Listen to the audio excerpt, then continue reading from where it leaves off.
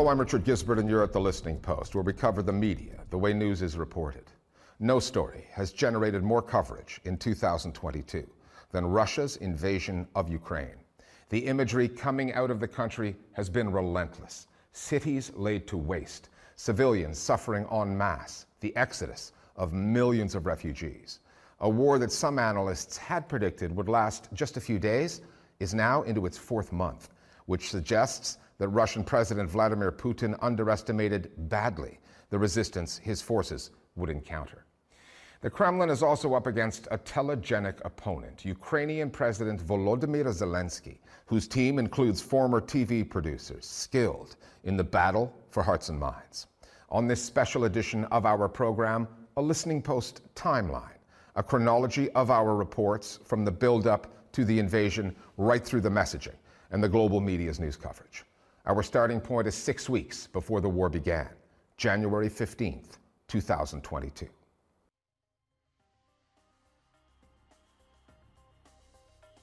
"100,000 Russian troops amassed on or near the border with Ukraine. Moscow and Washington both sticking to their positions in negotiations over NATO expanding to the east. Out of the West, headlines reminding us the stakes are high. And Russia's state-approved media, if not beating, at least tapping the drums of war. On the surface, it all sounds very 2014, when Russian forces invaded Ukraine and annexed Crimea. Only a lot of things have changed since then. Absolutely, you don't have the sort of war frenzy vibe that you did in 2014 when the state TV hosts are really frothing at the mouth over Ukraine. And there are a few reasons for that. Firstly, the magic Crimea dust that worked so well for Putin that sent his approval ratings to record levels for a time, it's really worn off because the circumstances have changed. There's much more of a focus on rising inflation, falling incomes, and the pandemic. This whole mess around Ukraine and around Ukraine's so-called integration to NATO is, in my opinion, connected to Vladimir Putin's internal popularity and his ratings, which are not very good. And it's funny how Russian state media covers the situation, because to them, and the main goal is to cover anything except internal problems, anything except the violation of human rights or killing the free press.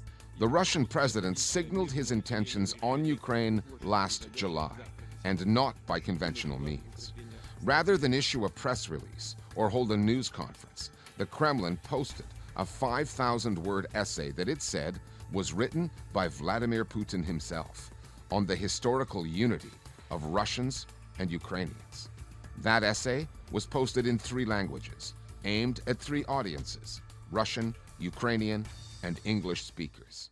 Putin's essay was a history lesson about what he says was Ukrainian and Russian unity. But in reality, it was an essay of disinformation. Putin's language for unity is basically, we were united because we colonized you and because we subjected you to our power. It had nothing to do with their liberty and their choice.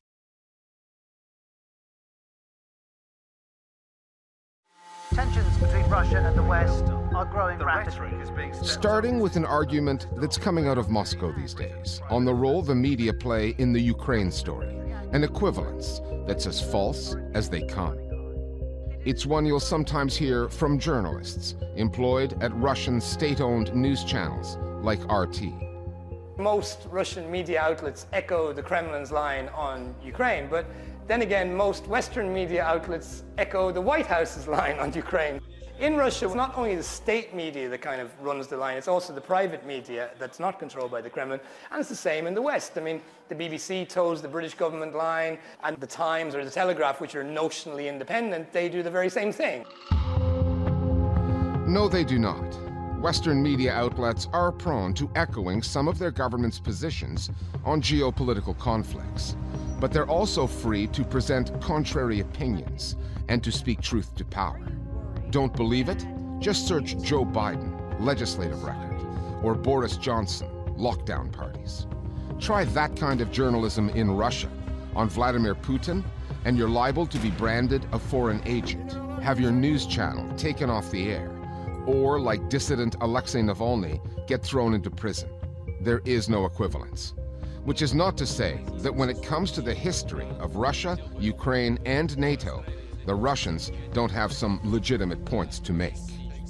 One has always to ask, where does this story begin? And for the Russians, it goes back to the 1990s and the diplomacy that ended the Cold War, which the West took advantage of. There's also an element of truth to the story that they're telling, and there is a way in which the Western media just simply conveniently forgets the complexities of the situation in Ukraine.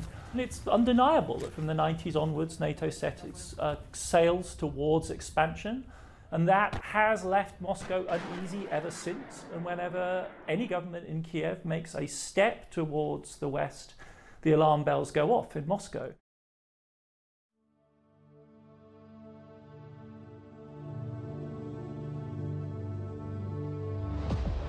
In a 21st century information war, waged on multiple digital fronts, the Russian attack on the TV tower in Kiev felt like a throwback to an earlier, simpler time, when television was king, and taking over the airwaves meant that an invading force or rebel army could control the narrative.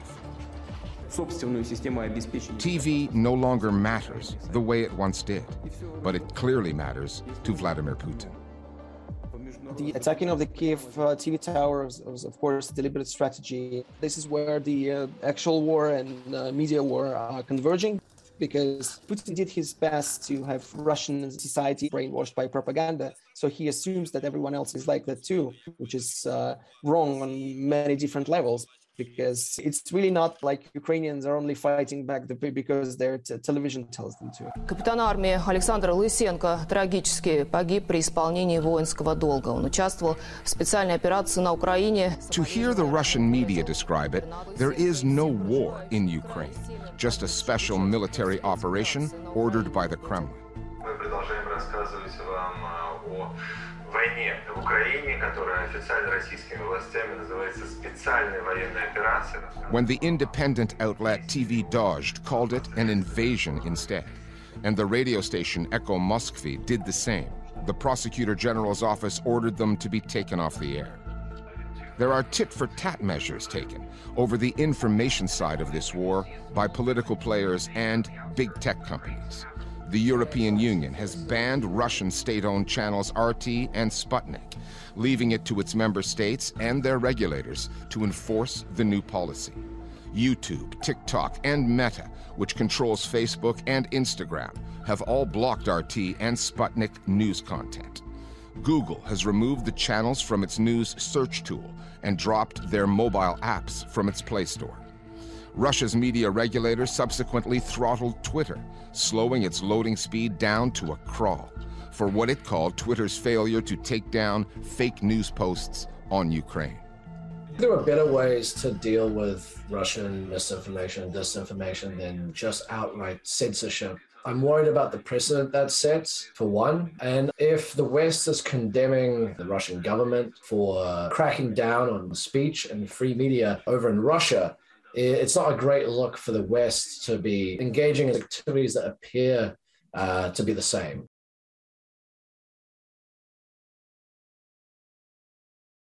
Back to the international side of the Ukraine story now, and an aspect of the news coverage that has left many viewers shaking their heads. Some reporters and television hosts, white ones, pointing out how relatable Ukrainian refugees are with their blonde hair, their blue eyes. Using words like civilized to distinguish Ukrainians from the kind of refugees that journalists have covered from Syria, for example, or Afghanistan. These are incidents, terms that have somehow slipped out during the live coverage of news, when stuff tends to happen. However, the framing and the terminology expose a thing or two about double standards in reporting depending on a refugee's skin color or their religious beliefs. HA Hellyer has spent a career in academia studying Europe's treatment of ethnic minorities. He joins us now. Mr. Hellyer, let's start with this. There's not a great deal of subtlety, is there, in some of the bias that we've seen in the journalism on Ukraine, particularly the refugee angle. What has the coverage of this story told you about the hierarchy of human worth, insofar as some elements of the media are concerned? So I'm glad you said some elements in the media, because I think a lot of people have actually done the job really well over the past week. But we're focusing quite rightly on not just a few rotten apples, but quite a large phenomenon that exists in much of the Western media. These are Christians, they're white, they're very similar to many people who live in Poland. And there is a hierarchy. And the hierarchy has to do with race. The hierarchy has to do with religious affiliation. We're talking about war in the Ukraine and the barbarism that is unfolding as though it was somehow unique. It's not unique. Now the unthinkable has happened to them. And this is not a developing third world nation. This is Europe. We've seen much worse than this many times just over the past decade. And the shock and horror that you see from some elements in the Western media, as though this was something unique and special. Of course, it is special because everybody's suffering is special, but it's not unique. And when we make that argument that it is unique, that we haven't seen this before, it means that we're erasing and making invisible all those people that have suffered so tremendously in other places, very often, by the way, at the hands of the same military hardware that Vladimir Putin is putting to work in Ukraine.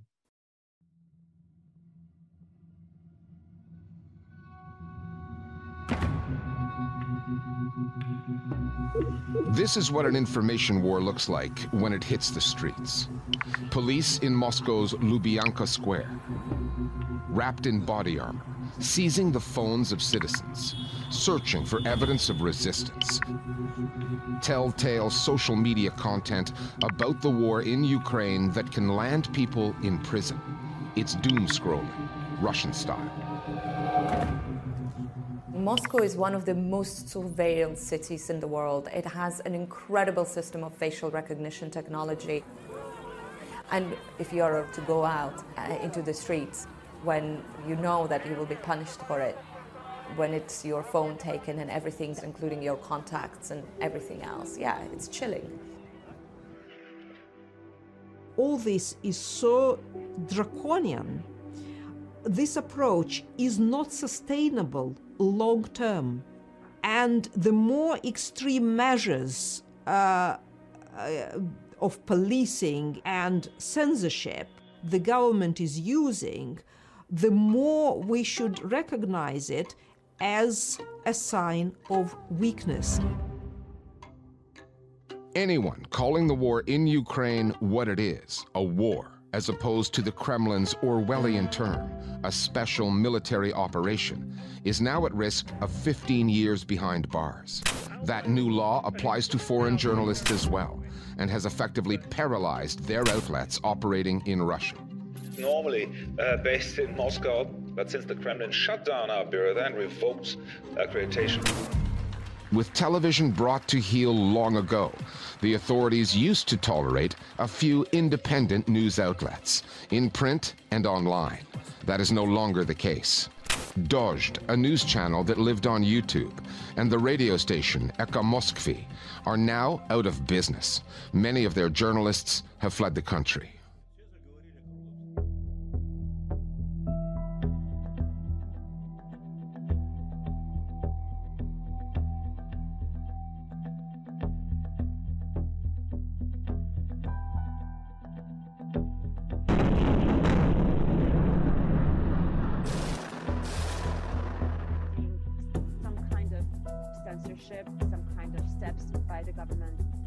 We could not imagine that it would happen so fast, that they would just ruin everything in a couple of days, that they would just, shut down.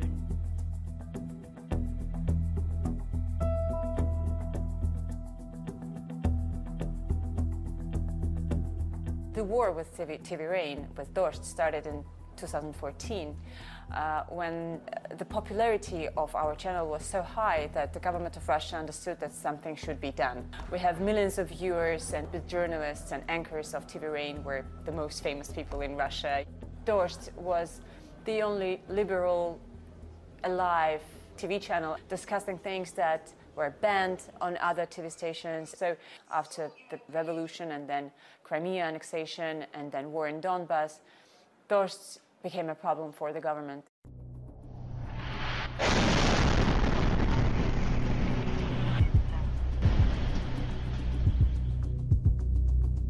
Мы продолжаем рассказывать вам о войне в Украине, которая официально российскими властями называется специальной военной операцией.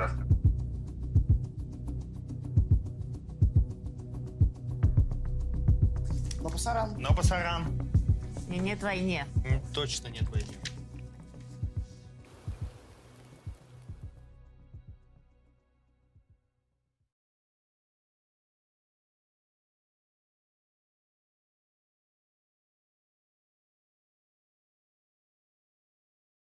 Obviously, I'm out of country. We were obliged to leave Russia because of the situation, which was devastating. We have faced military censorship. We have faced serious signals from different people, different sources, that we were not safe in Russia anymore. And also me personally and a couple of my colleagues were getting threats from different people, calls, messages, terrible things. The website of TV Rain was blocked. And to me, this was the final signal, final call. I was absolutely sure no chance that we would survive in this country. So that's why we have left. We want to see it as a temporary slowdown, as a temporary pause. I'm sure that something will be done. I'm sure that TV Rain will be back in some kind of form. And I'm sure that it's not the end.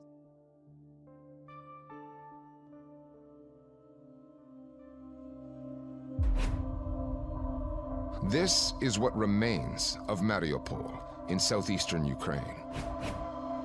A besieged city the Kremlin does not want the world to see. A maternity hospital bombed. Graves piling up. Images captured by 2 AP journalists who say their names were on a list to be hunted down by Russians.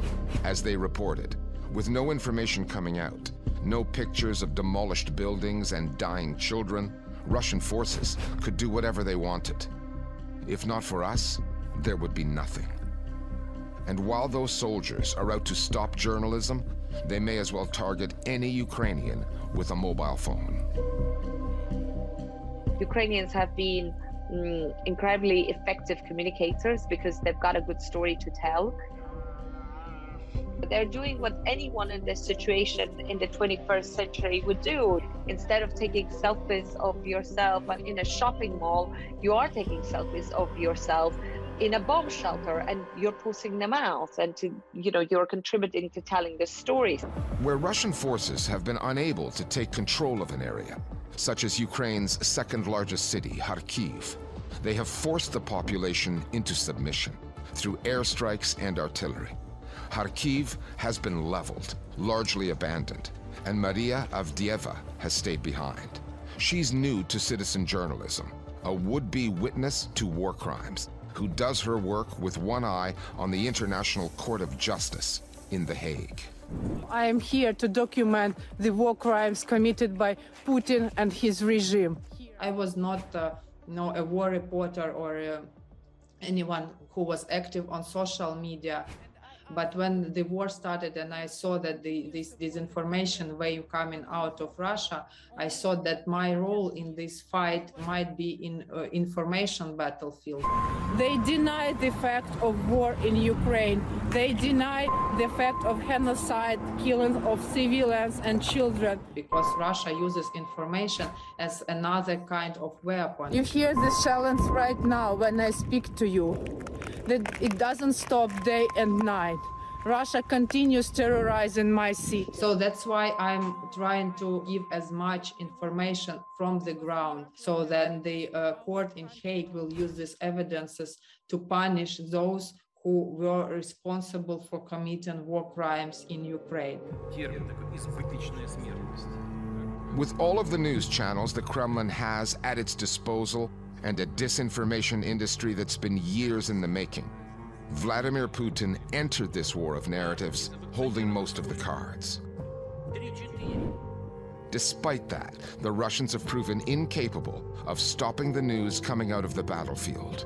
Citizen journalism, powered by mobile phone technology, is a big part of that. So is traditional war zone reporting, correspondents and camera crews in the field with targets on their back. Ukraine, in its darkest hour, is experiencing a golden age of journalism, if that's any consolation. Putin's biggest miscalculation in this war has been Ukrainian resistance and Ukrainian resilience. The way that the Ukrainian identity has been shaped by the revolutions and by the war of the last decade has been incredible to watch. This is a society that is operating on adrenaline right now entirely. And we should be really conscious of that behind that strength and that resilience is an enormous trauma.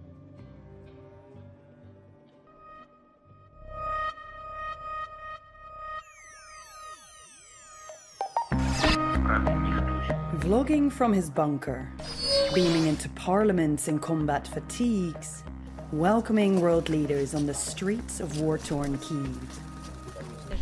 Ukraine's President Volodymyr Zelensky has a flair for public relations, winning the world's hearts and minds one photo op at a time. He was a comedian. He had never held political office before 2019. He didn't know anything about public policy, but he is indisputably the right man for the job because he knows how to communicate. And he knows how to communicate brilliantly in Russian, which drives Vladimir Putin crazy, right? A photogenic president who, by comparison, is making Vladimir Putin's PR game fall flat. Lacking the digital savviness or panache, Putin has stuck to his old playbook. Media personalities parroting his talking points alongside his own turgid personal performances that would give even the best communications team little to work with. That contrast, Volodymyr 2.0 versus Vladimir 1.0, was on full display in last week's Victory Day speeches. Абсолютно неприемлемые для нас угрозы, причем непосредственно у наших границ. President Putin and his suit, he looked very staid. He looked very much a sort of elderly political figure of the last century and somebody who wasn't thinking in terms of the medium in quite the same way. In Zelensky's address, that black and white video shot in the ruined city. Та через кілька годин їх розбудять. Розбудять вибухи ракет, а хтось не прокинеться більше ніколи. Very carefully scripted, very carefully structured to catch the international audience and make it clear that for him, this is, yes, obviously a war that his country's involved in, but it's also a much wider issue for the world. Putin and Zelensky have very different aims and different goals in their public discourse. So whereas for Zelensky, one of his aims is to bring the Ukrainian nation together, and the other one is to appeal to the West. Putin's aims are very different. Putin's aims vis-a-vis his own domestic audience is actually to keep them disinterested. He doesn't need great support or even the rallying around the flag. He just needs the Russian public not to be fervently anti-Putin and not to go out onto the streets. Begging the question, who really comes out ahead in this information war? Zelensky with his digital diplomacy and penchant for PR, or Putin with the messengers in the Russian media doing his bidding?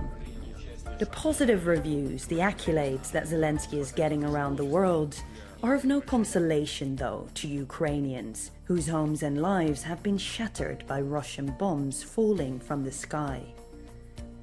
And ultimately, the skies, not the airwaves, not the news feeds, are where this war will be won or lost. A war that so many analysts told us would never happen is now into its fourth month. If the adversaries are looking for a way out, they have yet to find one. The fight to control the narrative goes on, with propaganda and disinformation polluting our news feeds. And at least 20 reporters, photographers, and fixers, most of them Ukrainian, have been killed covering the war. Russian journalism is another casualty, with most independent voices intimidated into silence. Despite the reporting challenges, the fog of war in Ukraine, we'll continue to follow this story and how the global media are covering it here at The Listening Post.